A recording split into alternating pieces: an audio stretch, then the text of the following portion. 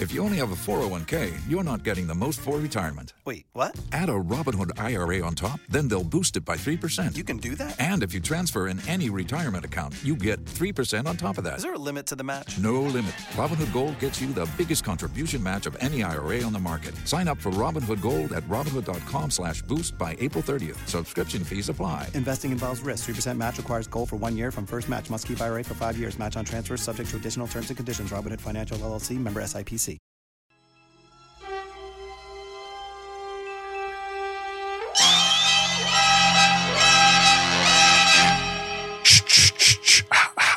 If you are listening to this, that's right.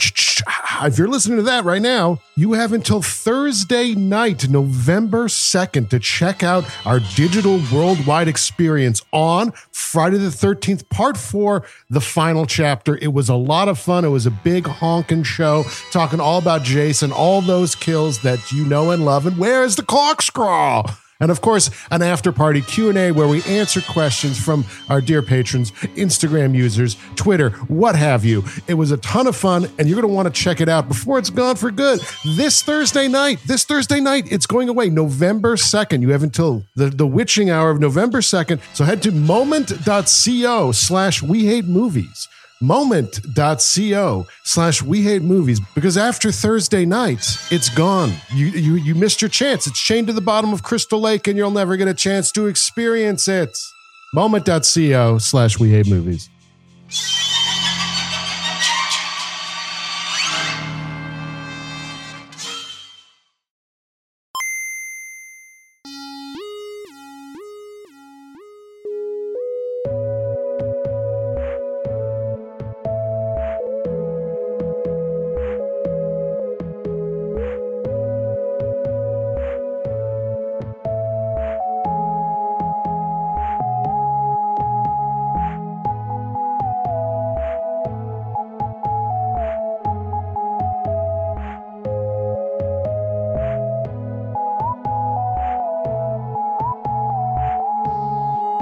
What's going on, everybody? Welcome to On Screen Live. This is our show for Monday, October the 30th.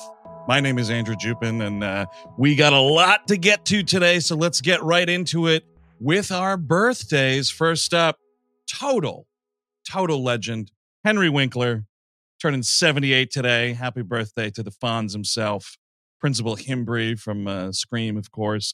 Let's see who else we got. Funny man Kevin Pollak. He turned 65 today. I wonder if Al Pacino and Christopher Walken are also wishing him a happy birthday. Let's see. Former professional wrestler and sometimes actor Edge, a.k.a. Adam Copeland. Here's a fancy, handsome photo of him. Turns 50 today, the big 5-0. And, of course, the great Nia Long, turning 53 today. Happy birthday to all of them. Bring in some dudes here who are also ready to celebrate the spooktacular season with me, or I guess rather have been celebrating the spooktacular season for a bit here. First up, Eric Siska. Yes, we celebrated big time in this house. Yeah? Anything big? Well, you exhume some bodies, bring them over, prop them up. Sure. You got to do it, dude. Yeah, you're getting like outside in the cemetery and everything, good. Fresh air. Good. It's weight and cardio. And of course, you know him, you love him. His triumphant return back to On Screen Live, Mr. Steven Sadak. Yeah, no, I have deodorant now, so I can come back. Yes. I'm glad that issue was taken care of. It was so bad we could smell it through the camera. Mm-hmm. So is that the idea? Yeah, exactly. And I mean, now it's fixed, so we don't need to talk about it anymore. We don't need to be worried about it anymore. I mean, you got the stink lines and everything. Big hello out there to folks in the chat. Kyle Eikenberry, Prestonian, Eddie Failson, Captain McClutch, Slime Siren. That's a good one. That sounds like that's a real sloppy name. Right, I'm going to be fucking ringing that tonight, right? Because it's Devil's Night. Which, Steve, right. You know what that is. My new favorite holiday. We get the slime out on Devil's Night. Oh, man. Yes. You got any Devil's Night plans, dude? Well, Eric, you're going waltzing through the tombstones. What about you, Steve? No. I might hopefully get a drink at a bar. That might be something to do. Oh. Hey. So how's that different from every day? It's not, but it'll be. I imagine we'll be playing a Halloween movie. Sure. It's kind of on them to bring the Halloween atmosphere. I'm bringing my drunken self. Right, exactly. And Eric, as far as your everyday question, Steve and I were literally at a bar yesterday. So, keeping the streak alive, Steve. Wow. Maybe I'll go out drinking tonight too. Look at you guys. We got a lot to get to today. A lot of spooky horror recommendations coming. We're going to talk the new Scorsese. We also have On Screen Live's first ever guest. Ooh. It's very exciting. We're going to get to that at the end of the hour here. But first up, wild, surprising week at the box office. We'll talk all about it in a segment we like to call Highest Gross.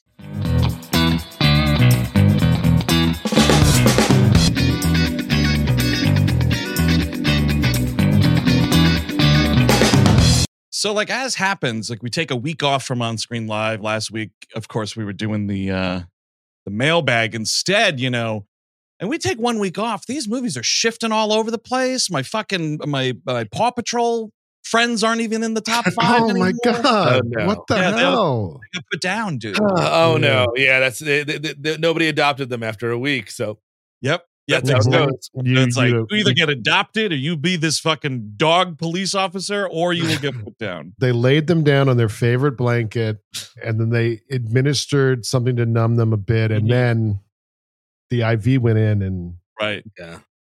That's how they make them talk. That's how you make a Paw. It's all like Man's Best Friend with Lance Henriksen. They're pissing acid on Paw Patrol, I feel. Anyway. Oh, then they call it the gold watch. Like, oh no, when you retire, you get a gold watch. It's like, oh, I can't wait to get my gold watch. No, just lay down here and this will be easier for you to get your gold watch. You know what I mean? And then it's just your gold watch is more comfortable if you lay down on this blanket. Yeah, the gold watch is at a farm up in the country. Speaking of a movie I wish was fucking put up into the country farm and never heard from again, Exorcist Believer. The body in the blood. The body in the blood. The body and the blood. The body and the blood. That's a movie quote, I guess, right? It sure is. It's the fucking tagline on the poster. Yeah. But I didn't know it was in that tone. A Unitarian's wet dream, that Exorcist fucking Believer. It sucks. It sucks so much. It's so weird that they did that because, you have Catholicism, the actual religion, the real one. The one true, for sure. And then you have like all these clowns come in this one. Exactly. Except these heretics. The Jews don't get their fair shake. I don't even think and the Muslims not so much, but it's just any other version of like rough Christianity or Christy. Exactly. It's got to be Christy. Yeah, it's got to be on the Christy side of the street. Yes, and this whole like hands across America, we're going to exorcise these two girls at the end of that movie is one of, if you think of in terms of like the exorcism scene in the first movie is one of the most famous, best done, chilling scenes in cinema. Think the exact opposite for the exorcism scene in Exorcist Believer. And anyway, I think people are slowly forgetting it here. Week 4, $3.1 million. That'll be out of my hair soon. I made more this weekend. You and your dick were busy. Over $1 billion served. This next one, it's a total, I mean, I might as well play the fucking secret movie theme song for this here, but from the people who brought you that Jim Caviezel child kidnapping movie comes After Death. What the fuck is this? The new one on me, dude. It's for our good folks our friends at Angel Studios here, $5.1 million. This is a documentary where scientists and other people talk about what's on the other side. Okay. At a certain point, doesn't this become sacrilegious to be like, I know what death is? Yeah. I kind of think so. Like, you're going to be making the man upstairs sad. Yeah. Straight to hell. Straight to hell. If Jim Caviezel was in the other one, does that mean Dean Cain has to be in this one? Well, it's not a narrative. This is like a talking head documentary. Yeah, but it's going to have like the My Pillow guy in it or something. Yeah, one time I totally OD'd on crack, and this is what I fucking saw on the other side. It's Donald Trump, and he opens up his big arms, and he gives you a big old bear hug, and he's like, Thank you for serving me, kind soldier. And all throughout heaven, all the clouds are made out of my pillows. You don't have to sleep on a cloud when you could sleep on a my pillow. Oh, is that a crack vial? Oh, excellent. Oh, no. God damn, you should get back on it. He was probably a much nicer guy back then. Better hang for sure. Oh, absolutely. 1,000% of better hang. Just take a little, just to take the edge off and enjoy yourself. Exactly. Like, just like do a little fucking toot and then be like, oh man, all that election denial stuff was garbage. Wow, I sound like a real asshole on all those TV interviews. How embarrassing. Fuck that guy. But anyway, so that's that movie. Who knows? It doesn't appear to be the box office sensation that the Sound of Freedom was there. But that's a shame. It really is, Steve. It really is. Because I wish nothing but the best for Angel Studios. Mm-hmm. Coming in third in its second week, Marty Scorsese's Killers of the Flower Moon. Still doing so-so, $9 million. It's a 60% drop, which isn't great.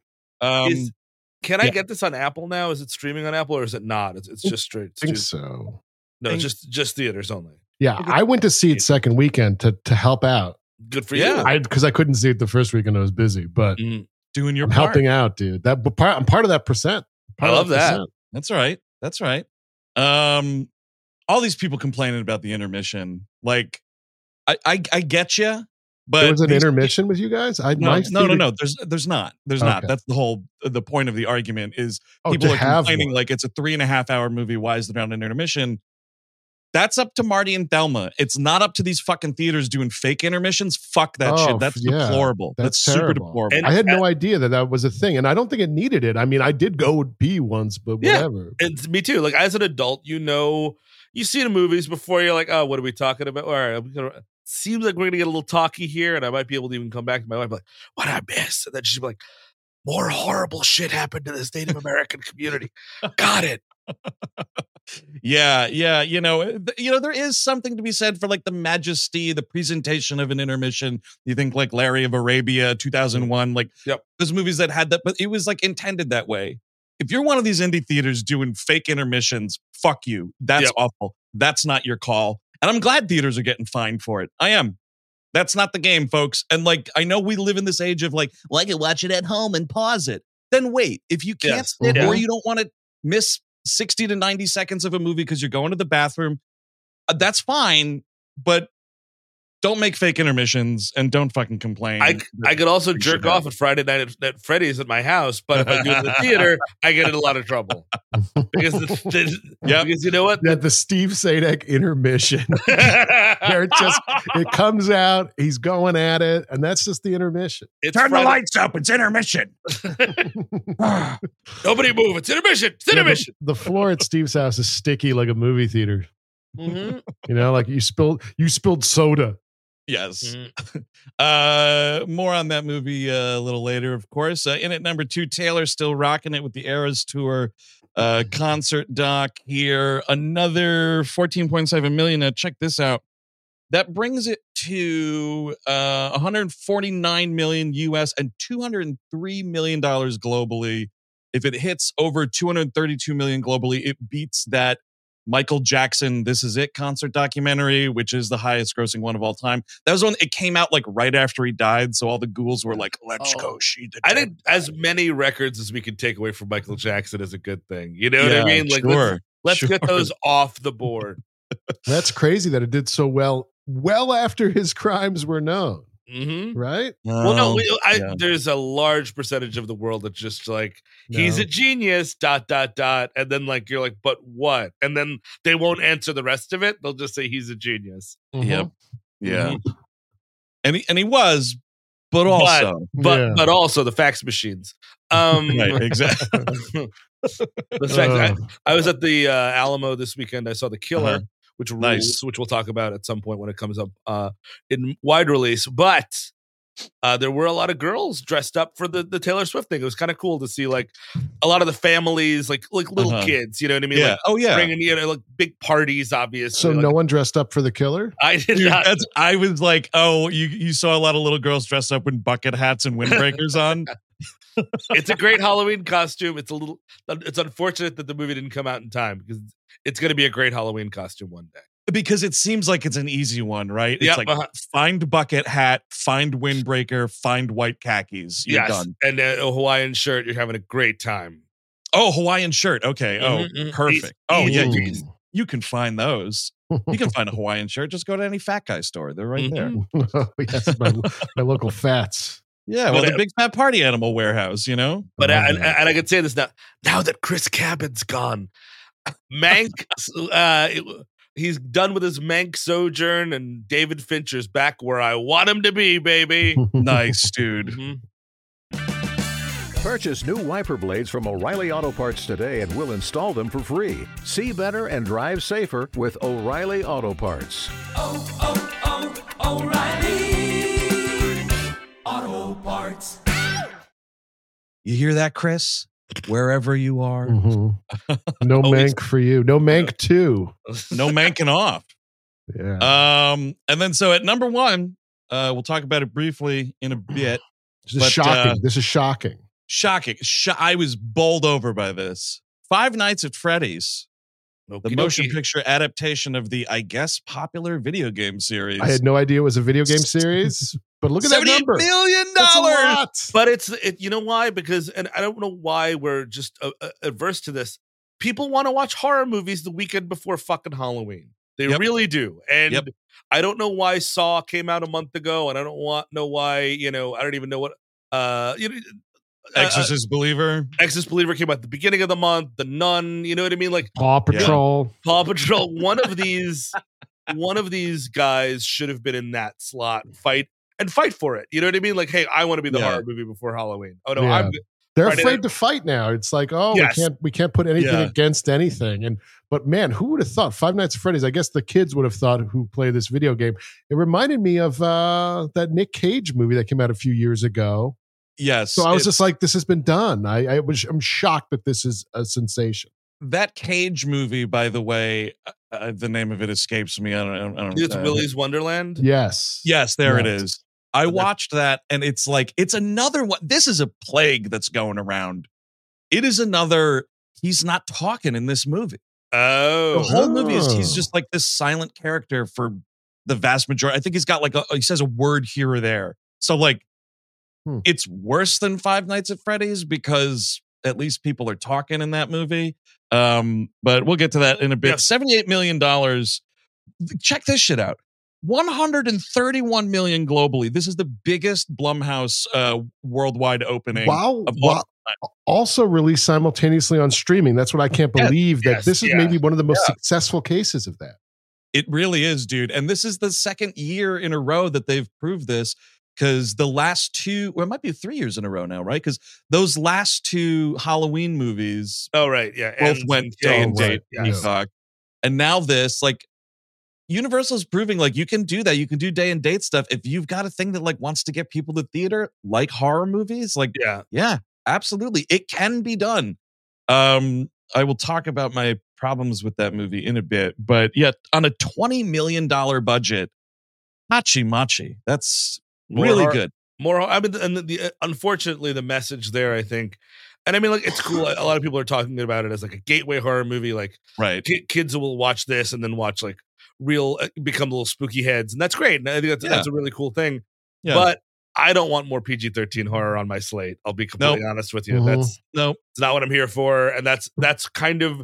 That might be a message to the studios, like, hey, look, then everyone can see it. You know what I mean? Like that kind of a thing. Yeah, we want it rated X. Exactly. Well, X. Here's the thing. Like, if you want to do PG-13 for the theater, because yes, more admissions, yada, fine.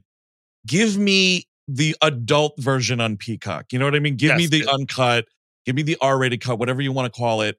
Because like, I feel like I'm talking about the movie already, but like, there is one part in that movie that would have been an awesome fucking kill. And you don't see it because it's in silhouette. Yeah. So like, I get it from a ticket buying standpoint, of course, but like R-rated stuff has also been super successful at the box office. So pick your battles. I guess maybe it has something to do with how the game is. Like, is the game also like more geared towards younger folks? I don't know. I did not know that it was a video game series until I think after I think in the credits it might say like based on the game, and I was like, what? I don't know. Couple of rad art market numbers here. First, Priscilla opened limited. What was this? It was on 4 screens. That's a prequel to Priscilla, Queen of the Desert. That's before she gets her crown. Is that what I understand? That's right. Yeah. That is absolutely right. It's out from A24. Yep, 133K on 4 screens. Not too bad. Next Friday, it comes out a little more wide, goes to 1,000 screens. So look for that. And then also, haven't seen it yet, but our boy Giamatti, he's back. Oh, baby. In an Alexander Payne movie. The Holdovers opened very limited. It was on, what are we looking at there? 6 screens, I think. Wow. 200K on 6 screens. It'll open wide on November the 10th. I'm kind of excited, it's a little something different. I'm super excited. He's back, baby. It's like him being in a sad comedy. Like I almost watched it this weekend, but it was 80 degrees outside. I'm like, I'm not going to watch a snowy Thanksgiving movie in 80 degree shit New York weather. Like I need to be wearing a coat to and fro. Okay, that's what needs to happen. Yeah, that's a coat movie. They let you know in the trailer. In the trailer, it's like, this is a coat movie. Okay. Yeah. So I am super excited for that, but I gotta be wearing a scarf to the theater. So I think I'll wait till maybe I'll wait till it goes wide, like a couple weeks into November, see what's what. But yeah, I'm very excited, and sort of like middling reviews a little bit. So I guess we'll see, but it's fucking Giamatti, man. Got to support the guy.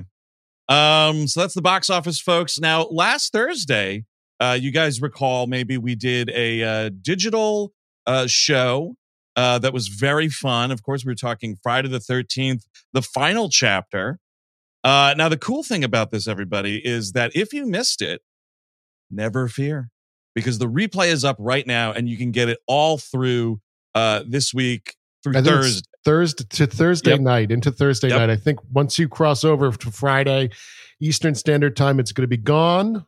Yes. It's going to be tied under Crystal Lake, and you're not going to be able to see it. But you know what? Right before Thursday is a great time anyway, because Halloween's Tuesday. This is great Halloween night viewing, Halloween day viewing for you folks if you want. Yep, absolutely. I think. Yeah, no, your thought is correct, Steve. That's right. Now, if you're still on the fence, like, geez, I don't know, if I want to check it out or not, we got a little clip package here. A little sort of an extended preview that we're going to play for you. These are some of the. Does it need any setup, or what do you think? Oh yeah, so if you guys recall, last Thursday we did a really fun digital show on Friday the 13th, the final chapter. And this, you got to set this up, right? I thought that's what I was doing. So what this is, it's a clip of. So we did like a 2-hour show. And this is like 4 minutes and some odd seconds of some highlights from that, but not all the goodies, folks, and not anything from the after party Q&A, which was a wild session. We were telling some crazy stories, going on some wild tangents there too. Recommending horror movies too. And talking horror movies as well. Absolutely. So here it is. Here's some stuff that you missed. Check out this preview reel, and we'll be back in a few.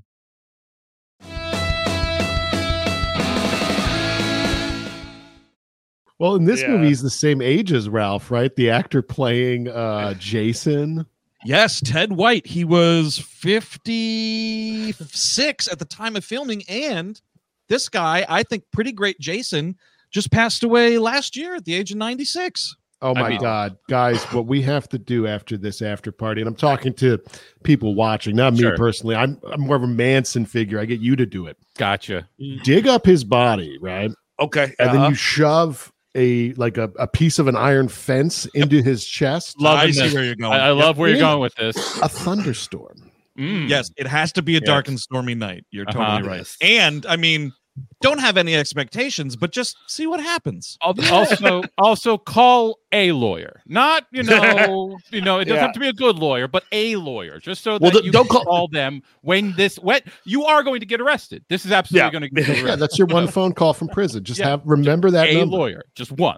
I love the guy, the ambulance guy, who's like, he gets just like, what's the emergency? Like, they're all dead. He's like, well, if they're all dead, it ain't no emergency. I'm like, no, I don't know. 10 dead bodies. It's an I would call that an emergency. I don't know. It was an emergency. Yeah. I'll tell you what it is. That's lights only, dude. You don't need that. You don't need the siren. You want to put your little lights on? Okay. But I agree with this guy. What's the rush? They're not getting any deader, I suppose. This series never had it. And this movie almost specifically, like, especially when he escapes from the hospital, you need a Dr. Loomis or someone to be ringing the bell, like, close this town, sheriff. Don't let any horny teens in. No one's allowed to rent any cabins or otherwise. But who would that character be? The Bog Master? Yeah. Who's in charge of Jason? Nobody. Maybe the guy that runs the bagel deli where you on your way into town, like there's like a little newsstand, you can get a shitty bagel and a fucking newspaper. Maybe that guy would close the town. We met those people in the first movie. There's definitely a gross little lunch counter kind of thing there. Yep. But I think, though, what's interesting is what we're talking about.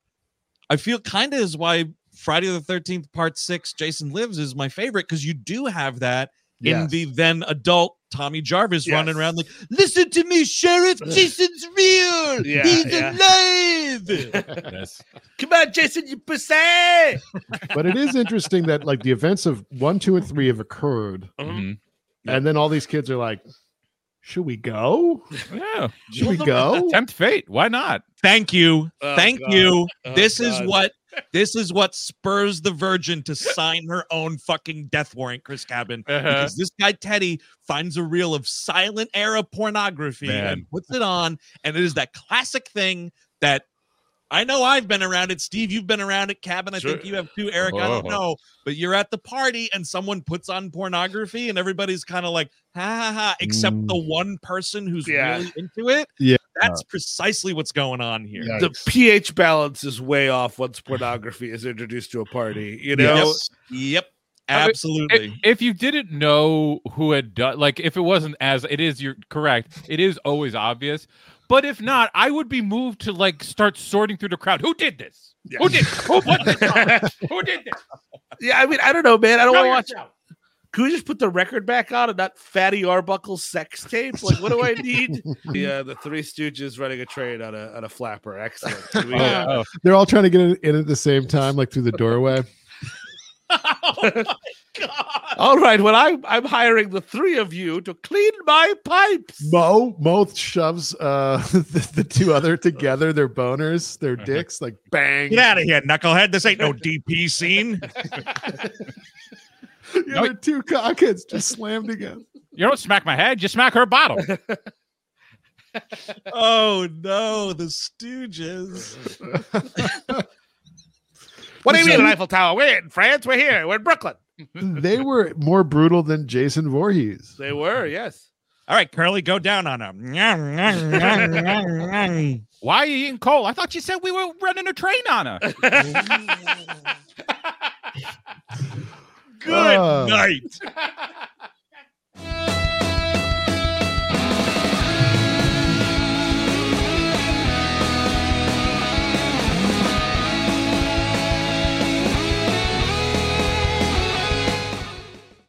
So there you go. Yes. And I think there's some idea to Three Stooges pornography that maybe we should explore, you know? Yeah, absolutely. Did that clip need any setup, though? Did we need to? It probably should have had some setup. And if we were to give it, I'd say, remember last Thursday? Okay, got it. Yeah. We did this really fun digital show on Friday the 13th, final check. Probably something like that to set it up. Yeah. And see, if you don't know what's going on here, that's a bit from the show that you didn't see in that clip. It's true. Because we spent some time yucking it up with Siskel and Ebert, making fun of those guys and their review of that movie. It was a lot of fun. So there you go. Moment.co/WeHateMovies. You can go grab your replay tickets there to the show and the after party Q&A. Again, like we said, fun stuff. Great for the spooky season. A great companion if you are planning on maybe watching Friday the 13th for. Yes. You slap on the show afterwards, man. Have some yucks with us. A lot of fun. All right. So get into some on-screen stuff here. Bummer that Chris has to miss this because I know he also dug it a lot. But Killers of the Flower Moon, of course. Here's the bad poster once again. I'm warming to that poster a little bit. Are you? A little bit. Yeah, a little bit. You know, I kind of like the arty background to it, the little paint that's kind of going on. A little watercolor splatter kind of thing. Like blood and oil and dirt or something. Yeah. Right, sure. right. There was I couldn't find it online, but I think I saw someone share it on Blue Sky. There was a poster that I believe an Osage artist actually did. Okay. And it looked really cool. I wish I could have found that one instead of this fucking direct to streaming poster, such as it is. But anyway, so I saw this last Friday. I was there at fucking 10 a.m. straight from having breakfast at the diner up the street. I was full of my cheese omelet. And I went in, black cup of coffee for this movie. Cheese omelet. Hell yeah, dude. Let's do food pairings for Flower Moon. So far we have cheese omelet. But like what did I 10 eat that a.m. day? Oh, you're trying to actually remember. Okay. Do you know? No. Well. Wait. No. Sorry. I thought I might have it, but no. I don't remember what I ate that day. That was Saturday. That wasn't long ago. Oh, we had it's kind of a chain, but it's not really. It's right near the Regal Battery Park, El Vez, that sort of Mexican place there. Oh, sure. Yeah. There you go. So you ate there. Okay. Mm-hmm. Man, now the pressure's on. I got to figure out what I ate. So you're getting, see, that's one of the things too, right? Eat before you go see what will be a 4-hour movie experience. Oh, yeah. Oh, I remember I had a Caesar salad. Oh, with grilled chicken. Yes. Oh, wow. Oh, look at you. Chicken upgrade. Yeah. But it was at a dirty bar, folks. So don't get any, it wasn't highfalutin. Okay. No. Yeah. So, I saw it on IMAX. I saw it at IMAX on Lincoln Square. Maybe that was why I did not get up to go to the bathroom the entire time. Like I was inside the movie. You know what I mean? Like just that huge fucking screen for something like this. And I had a cool realization. I was like, large format stuff, whether it's, IMAX or like, the big Dolby screen stuff, each chain has a different name for that kind of thing. Regal, RPX or whatever. It's not just for, Cape Crusader shit. Like watching this bone-chilling human drama in the biggest screen in New York State, it was great. I was totally pulled in. I felt like you were stealing a car with Blackie Thompson. That's how immersed you were. That's right. Yeah. That's cool. I wish I had seen it at a bigger screen. I mean, I went to a smaller kind of indie theater upstate, and it was because of Taylor Swift. It was in the smaller theater, and it kind of felt like a disservice. Like I wanted to see this bigger. Right. I kind of want to go see it again, to be honest. So me too. Unlike The Irishman, I mean, like The Irishman is less of a harrowing story because it's more of a personal drama about some guy that's a fucking mobster. Like who cares? Not who cares, but I mean, like obviously we're telling the American evil story yet again there. Right. But here, it is so the story itself is so harrowing, but it moves. Like the way that it's paced is really, really gratifying in terms of just like keeping you watching, keeping you invested in the relationship that Lily Gladstone has with, DiCaprio's character and like the whole thing, and just sort of like her journey versus what De Niro has going on with, I really think it's a really great DiCaprio performance too. Like him as this dirt stupid guy that has, and I mean, like, I think that the movie works because in his brain, he actually loves his wife. And that, I mean, like, which is probably, I would imagine some, artistic license, because who knows who loves anybody, but like playing it that way while having the ability to do what he does, not just to his wife and her family, but to her people and all that around her, but being stupid enough to just sort of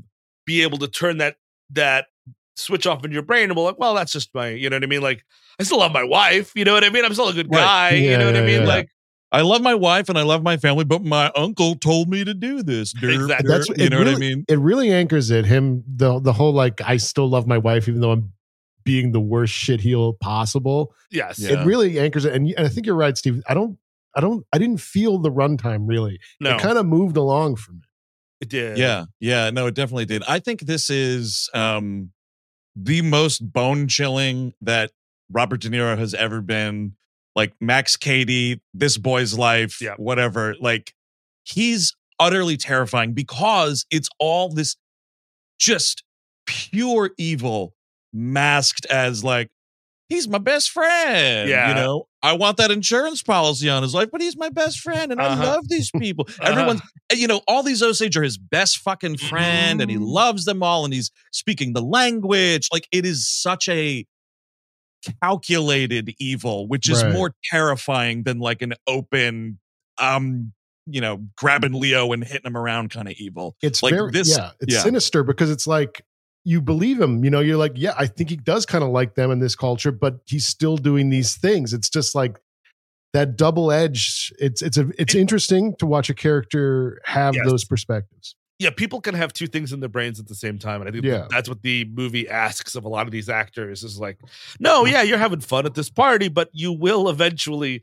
steal all their land and murder literally half of these people because it suits your interests. And I think that, like, if I was Todd Phillips, he must have had a Usual Suspects ending when Kevin Spacey starts walking normally, because he'd be like, oh wait, he can still act? I thought that he was just done in my movie. Like in the Joker, he is so shitty in that movie. And like, oh dude, I didn't know where you were going with this because I De Niro forgot that De Niro's in that movie. De Niro is just so like checked out. You're like, well, that's just De Niro these days. And then he turns in this performance. You got to be like, fuck, I want my money back.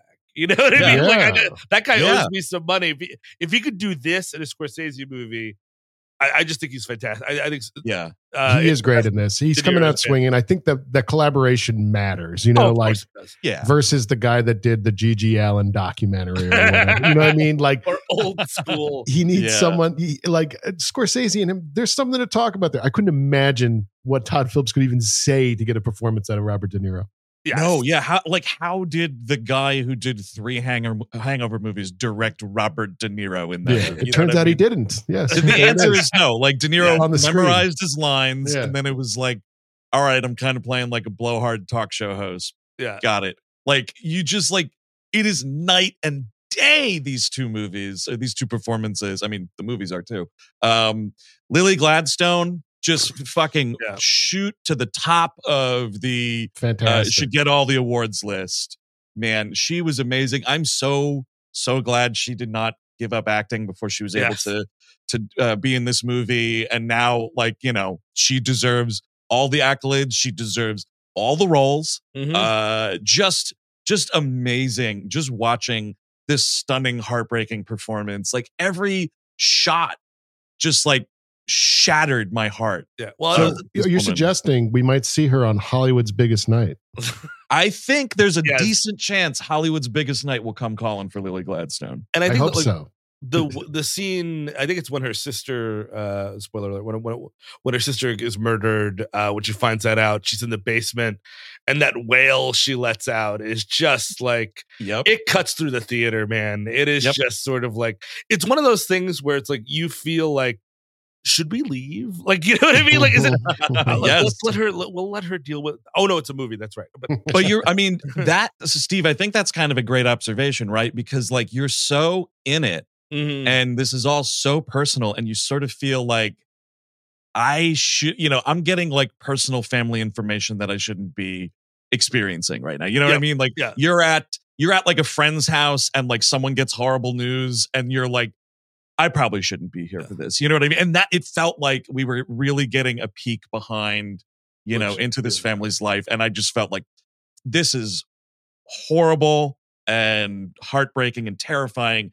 And I probably should go wait in the lobby. You know what I mean? And I think that like the ending, which somebody, you know, had an issue with in the chat, which we were looking at before, but like the very ending there, which I'm not going to actually spoil what it is, but I think that what works about it for me, what I love is it is Scorsese really like open hands being like, this is yet another retelling of this story. You know what I mean? By a mostly white creative team. Just want to be a great point. That's a great point. And he literally comes out and is just like, that's what you just watched. You know what I mean? And like this, and you know, like it's in a long history of this. There's probably going to be more, hopefully, you know, et cetera, but like, it is a really interesting way to sort of tie that in and have not a mea culpa, because I think that, you know, he deserves to make that story because he, you know, he worked on it so hard, and he smartly said it in a white from a white perspective, so that sort of allows him to sort of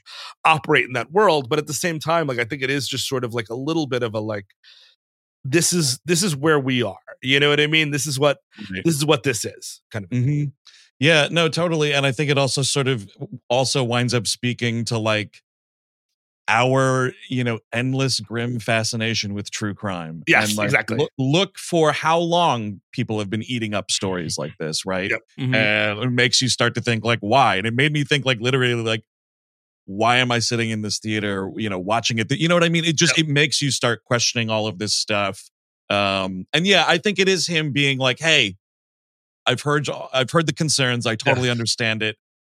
But here, here's me in the perspective because. And also some fucking totally great cameos in that last bit too. Mm-hmm. Speaking of the roles, I got to tell you, there is nothing more satisfying than a 11th hour John Lithgow sighting in a movie. Oh, wow. Yeah, I did not see that coming. Yeah, it was great. I did not see that coming at all. I thought it was really great.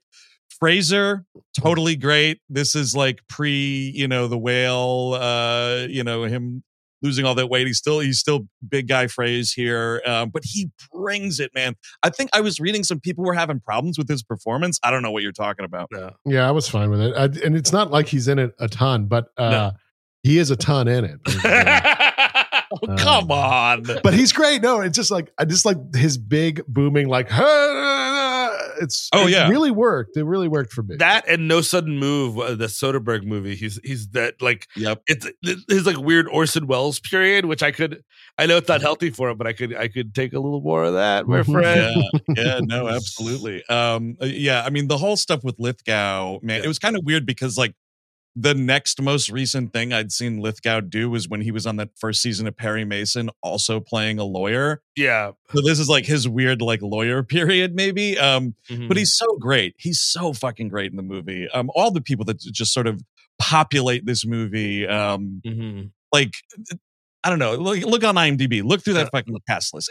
It's amazing. It's a treasure trove of amazing performances. I don't think I could single out like a weak one in the bunch, like no matter the size of the role. Yeah, even like the small characters like Blackie Thompson, who I mentioned earlier, like I believe that guy is a little evil shit or whatever, from that performance. Right. And all the Sturgill Simpson was really good in this. Yeah. Like dude. Little stuff like that. And I mean, like it's sort of like it's one of Scorsese's least ambiguous movies because you don't. Like Goodfellas, you're watching it, you're kind of yucking it up with the mobsters while you're watching this sort of moral rot unfurl. This is just you feel gross the entire time. Like there's no these are the party days. Like the closest you get to that is the Native Americans in the beginning actually experiencing the joy of finding all this money, which is sort of like that's like the closest you get to like. We're all going to live together and fuck tonight kind of a thing, which is a Scorsese staple. Yeah. I would love to have had, though, the Irishman titles for all of the fates of these people come up in this movie. Like, this fucking racist piece of shit car bomber, this is when he died in jail. Like, or what, you know what I mean? Like, give me all that stuff. Throat cancer, throat cancer, throat cancer, throat cancer, throat cancer, throat cancer, throat cancer, throat cancer. Horrendous automobile accident while battling throat cancer. They did a little bit of that wrap up in the ending thing, but yes, a little bit. But there is something about like the way it pops, but that's why it's not, right? Because the way it pops up in The Irishman is kind of funny. That guy, the guy in this who's also in The Irishman, who gets shot in the face in The Irishman, really kind of comically.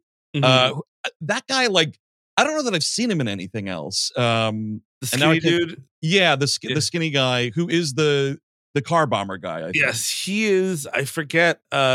He's somebody's brother. I forget. Like, he's a little bit of a Hollywood royalty. I'll look it up. Got it.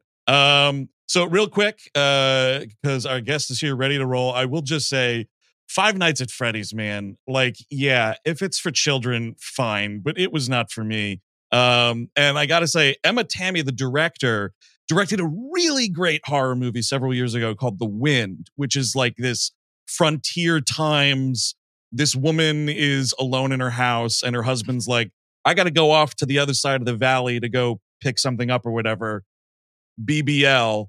And then it's like, oh, is someone here like fucking with me on the prairie while I'm all alone in the middle of nowhere? Amazing vibes. None of which found in Five Nights at Freddy's, I have to say. It did not work for me. Josh Hutcherson, bless his soul. Just, you don't got the juice, man. I'm sorry. And it's just like, all these these animatronic robot come to life movies. Like the thing, I guess for me, why they don't work is like, these things aren't talking. You know what I mean? They're just not. There was that the Joe Bagos horror movie that came out last Christmas where it's like a robotic Santa comes to life and kills people. The guy ain't talking. It's not fucking scary. It's just a lumbering puppet costume. Even when The Simpsons did it, the Itchy and Scratchy robots, they were talking. Shopping Mall, the top of this whole pyramid, the very, very top. Yes. Have a nice day. You know what I mean? Like that's something. It's something. Just anything. Yeah. And also, you better believe we're dealing with childhood trauma in this fucking Five Nights at Freddy's. Don't worry about it. In this video game adaptation of the silly little games and animatronic robots, don't worry. Childhood trauma is addressed thoroughly. Press X to reflect on childhood trauma. Mash the keypad now to get these bad dreams out of your head. Whatever. Stream it on Peacock if you must. That's $78 million fucking dollars, man. Crazy. I cannot even believe it. Our next guest is an author who's written books like Party Like a President, True Tales of Inebriation, Lechery, and Mischief from the Oval Office, and Now, an oral history of late night with David Letterman. His latest book, You Talking to Me, the definitive guide to iconic movie quotes, is out now. Please welcome to On Screen Live, Mr. Brian Abrams. Killers on the Flower Moon was like too long. Didn't you so mad there wasn't an intermission? You had to pee? Yeah. Why was it so long? This will endear you to the audience. That's good. This is my real voice too. Oh, good. Yeah. He's doing some character work here, I think. There it is. I've been listening to you guys way too much lately, so it's just sort of it infects you, and I'm sure your listeners like go around doing their worst Emmett Walsh or whatever. So the new book, man, here's the cover. Loving this. Let's see. Eric's got the hard copy. Hal, can you get a copy of this for the folks at home? Let's get a close look on that. Thank you, Hal. So, Brian, does this book need any setup? Is what my question. Does it need setup? Not really. No. I mean, it's good. Just go get it. It's good. Just go get it. Yeah. Well, to pay you a compliment, I mean, there's some of these you'd think like, oh, it's just When Harry Met Sally and it's like a toilet book or something. But you go into really good context here and you cover a lot of older movies, which I almost wasn't expecting. Yeah. Well, thank you, by the way. So I think it is a toilet book, but it's like a smart toilet book. It's for like the intelligent shitter in you, you know? Right. Dude, that's got to be on the next book for the intelligent shitter in you. Now that I have your blessing, this is living in the bathroom. But you do really cover the context really well of what makes that quote, you know? Yeah. Yeah. I mean, what you said earlier was like, I know what you mean, that you didn't want people to think like this book. So it's called like You Talking to Me, the definitive guide to iconic movie quotes. That sounds like, it's just like a BuzzFeed listicle on paper. It's just like a quote with like 2 sentences or something. But no, I wanted to like analyze and dig into like how, dozens and dozens of these iconic lines have kind of spread and like where they came from. And if there's interesting kind of Hollywood analysis to get into.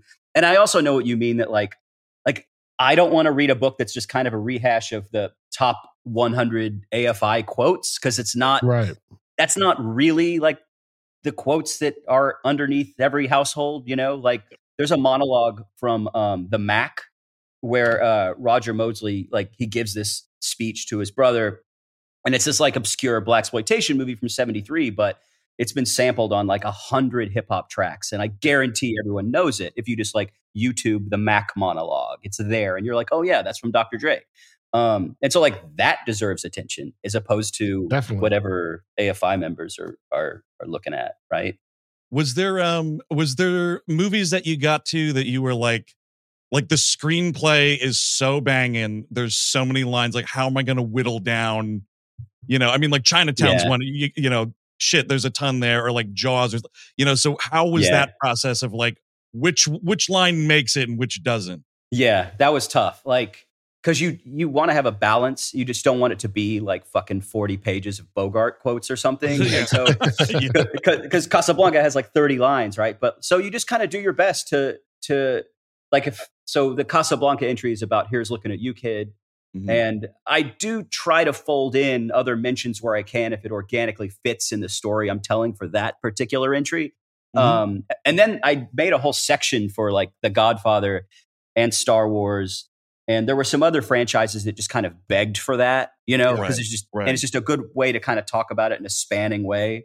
And then there were some that like I just found myself spending tons and tons and tons of time on because I thought they were iconic, and took me a year to be like, no, Brian, actually, you're just in love with the Pope of Greenwich Village. Like that doesn't belong in the book, you know?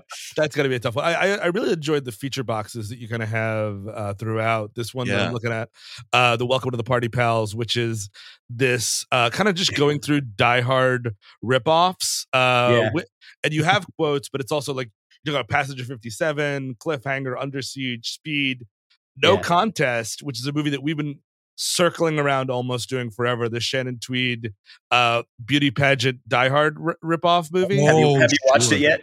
I haven't. It's like on my list of like I need to watch this movie. Is it great? It's terrible. I'm sure it's on like YouTube, but like this was a very sad moment for the Dice Man. This is like it came out like 94. And in the credits, he's listed as Andrew Clay. Oh, yeah. Right? So he's like clearly, he's licking his wounds from like realizing that his bit wasn't working and he was trying to like tone it down and just be an actor in like the saddest Die Hard ripoff of all time. Yes, actually, I have seen this. I totally forgot. Now that I see the Robert Davies in it, it's coming back to me. That's what kicked it loose. Davies. Yeah. Oh, yeah. Davies all over this book, by the way. Davy heads. Oh, yeah. Just Davy quotes. I had drinks with him a few years ago. Really? Tell us I did an oral history of Die Hard in like 2016. And most people were just down for phoners, which was great for me because you can just get the recorder. We can talk for a half hour. We're done. It's great. Right. Thank you. Bye-bye. But he's like, yeah, I'm at the Bryant Park Hotel. Come meet me here. And I'm like, fuck. Oh, wow. And so he's terrifying. Did he talk your ear off about Barack Hussein Obama or anything? This was 2015 when we spoke. And he's just like, I like Trump. Let me tell you why I like Trump. Nice. Of course. Oh, wow. You were one of the very first to get his fucking unhinged, video monologues that he films in his car. I was just trying to be nice and like as accommodating as possible about it. Cause I'm like, I just want to get Die Hard information from him. So I don't want to be like, well, Trump's actually a piece of shit, And so he's telling me a story about, he's like, look, my grandmother in Long Island, she doesn't understand. Look, you're saying you want to change from a man to a woman. I don't know. She give her a second to understand. Yeah. And it's just like, so you were the FBI agent in Die Hard. Remember that? Remember? You're like, hi, Die Hard, the movie we're talking about. And now he wants to defund the FBI. It's going full circle. Yeah. So anyway, come see my Sinatra show when you're done. Yikes. I bet that's awesome. No thanks. I bet it's awesome. Another section of the book that I think it's primo for, right now, of course, we're in the spooky season, the whole Creatures of the Night section. And dude, I appreciate, we've got some universal horror in here. We've got Dracula, we've got Frankenstein, like love the acknowledgement that black and white horror is quotable and good, man.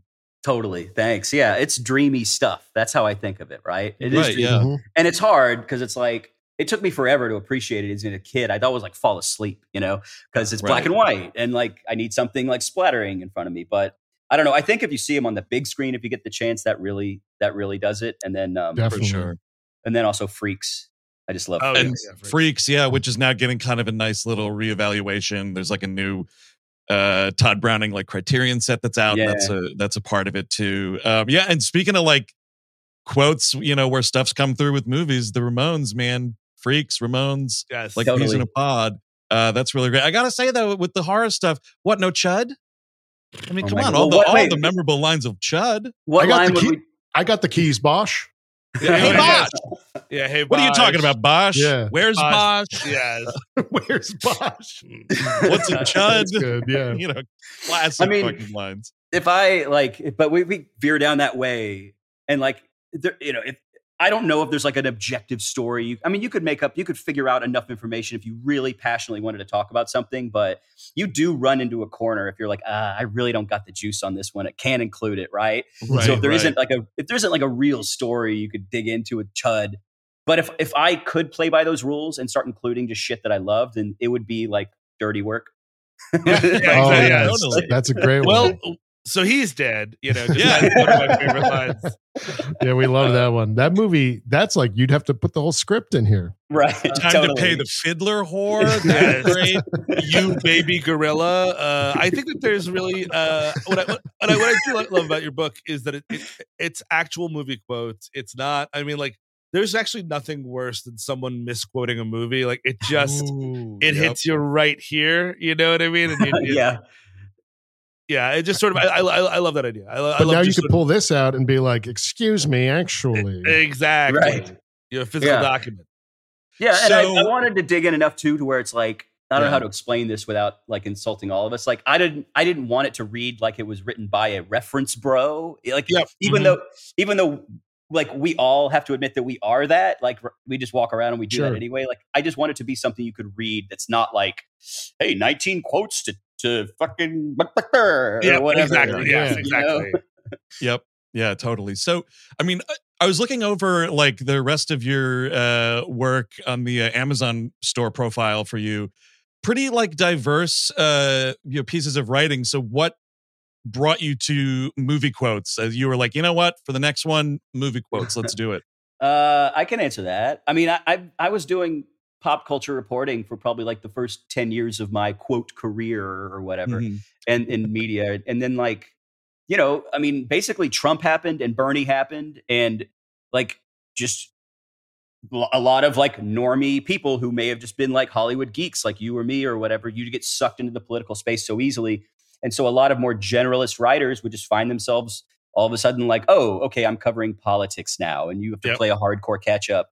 And so that, I mean, the Trump era kind of delivered me into that for a while. And so that's why I did this book on like the entire Obama presidency, basically. And then COVID happened, and I was lucky enough to start just kind of jamming in a conversation with an editor I knew, and we knew that everyone was like sucking down 3-4 movies a day anyway. So, might as well get paid for it. Totally. Exactly. That's Dude, what we're trying. What do you think we're doing right here? Totally. So that old, we're doing this anyway. Lots Steve, of security in that too, right? Like none of us have to worry about where we're at in 10 or 15 years or anything. Oh yeah. Absolutely. Well, we'll be in a pauper's grave. Don't worry about that. So anything that you, now that the book's out, anything that you regret not making it in, or if you ever considered like maybe a volume 2, what is something that I'd put in that I got fucked over and got cut out of this one? Right. No. Well, every day I'm like, fuck, I should have done that or whatever. But like, it just doesn't matter. At some point you're like, I did what I did. It's fine. Yeah. But no, if this thing like does sell enough to where like the publisher does look at me again and they're like, oh, you weren't that much of a pain in the ass and this sold well, let's have another conversation. I would want to do TV. Like that feels like the companion piece to do. Right. Yeah. And I'd make it a little thinner too. I think this one's like, but like, film, I feel like film discussion like deserves a little more like oomph. Definitely. So that's that. Now, do you think movies are becoming less quotable? I mean, you do have modern stuff here, but it and I don't blame you at all. You do have like Get Out and movies of that ilk, but not tons in recent releases. And I guess that's might be also because you have to quote. It has to digest for a while. You have to quote. Yeah. Well, no, I was going to say that too. That like my editor and I, when we'd have drinks after this thing was over, like we did talk about that. We kind of like regretted that it skewed so old, and we were like, we could have like squeezed in some shit that was just like there is like from the year 2000 on. I mean, there's probably like stories of like, I don't know, 20 lines in there from there, but like it's smaller, right? And so. Yeah, I do think because the last 20 years, like movies haven't been at the center of culture, it is tougher to make that argument that like, I probably could have put in like, well, that escalated quickly or something like that. Cause there's like a genuine argument made that's like this crazy meme. But I don't know, fuck it. we're all watching the shit we want to watch. People need to know these lines anyway. I think it's a strength, I think, because there's so much more earlier stuff that people just know from cultural osmosis. Yeah. If you were filling it with more modern stuff, it would be a little lost. Like we were just talking about Killers of the Flower Moon. I really enjoyed the movie. Can I quote it? No. No. Yeah. Right. No. Yeah.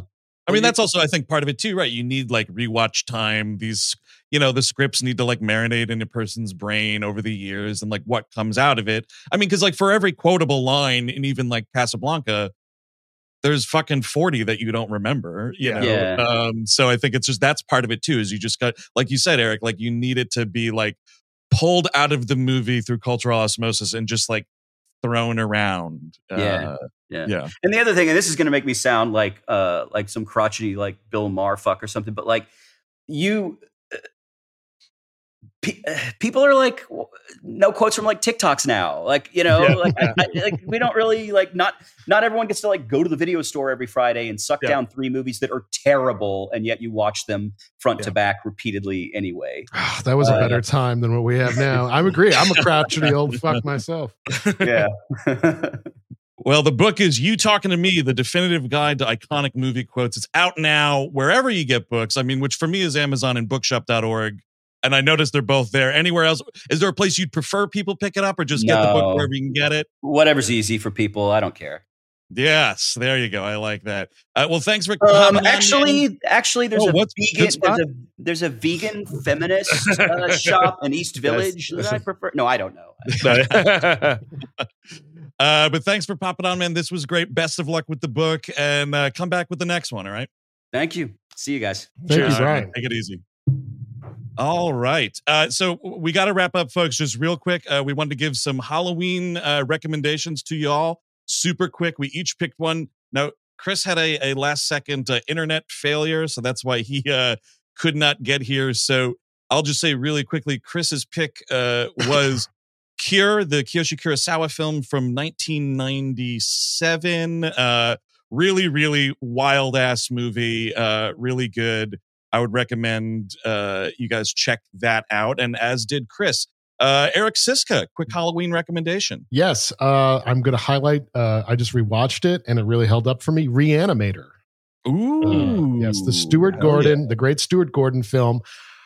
It is just, if you like gloop and glop, it's for you. It's very cool, mad scientist kind of riff, and based on the H.P. Lovecraft story. And Jeffrey Combs is just, I love watching him. I think he's fucking great. After we watched Reanimator, I put on The Frighteners because I wanted more Jeffrey Combs. Ooh, yeah, I forgot he's in that. I'm recommending Ty West, The House of the Devil. From 2009. I remember, when I first saw it, being totally knocked on my ass. Jocelyn Donahue, I think, is absolutely great in it. Tom Noonan's fucking terrifying in it. And a very not yet famous Greta Gerwig, really getting hers in that movie. Mind-blowing scene, yeah. Oh my God. Yes, Eric, you are correct. It's a mind-blowing scene. And I think mine will be sort of the companion piece, the goofy one you watch after any of the ones previously mentioned. Ghost House, also known as La Casa 3. In Italy, Evil Dead came out and they called it La Casa. And it was so popular. Evil Dead 2 came out. They called it La Casa 2. And then they were like, you know what? We're just going to start we're going to make our own film franchise. And this has nothing to do with Evil Dead. Ghost House La Casa 3 is it's an Italian movie about a haunted house. It's kind of closer to Poltergeist than anything else because there is a haunted clown that's making weird noises. It sure is. It's a lot of fun. It's your classic overdub horror movie. Great kills. You will not be disappointed if you put on Ghost House for a fun kind of destructo horror movie. Yeah. No, it's top to bottom hardcore recommends for all these movie folks. And Umberto Lenzi is the director of that movie, Steve. And if you know anything about that guy, you're in for a wild ass ride with an Umberto Lenzi movie. So yeah, there we go, folks. We hope you have a great Halloween tomorrow. Now, of course, if you're still gearing up, getting all jazzed for tomorrow's big holiday, you want to keep up with the Spooktacular, folks. Available right now is last week's episode on The Purge. Mm-hmm. We had a lot of fun taking that down. And tomorrow on Halloween, after Devil's Night, my new favorite holiday, we're talking The Devil's Reign with William Shatner and Ernest Borgnine. And if you guys want to watch along, watch the movie, pay attention to the movie. It might be better than you think. Yeah, absolutely. And our good buddy Ben Worcester drops by for that as well, which was a lot of fun having him back in the studio to do the episode. Now with that, Devil's Reign and The Purge, by the way, you can get those on the Patreon ad-free at the $8 level or up. So you're not bothered by any commercials there or anything like that. It is designed to be listened to. I'll say that. No interruption. It's mixed in a certain way on the Patreon. That's the definitive version. And I know we could have put an intermission into the episodes, but just watching it, listen to it straight through. That's what we intend you guys to do. But you should also download the main feed apps too. Also do well, that. Yeah. Also. And also, speaking of the Patreon, by the way, so next month, November, it is indeed We Love Movies Month, which means we are flip-flopping everything.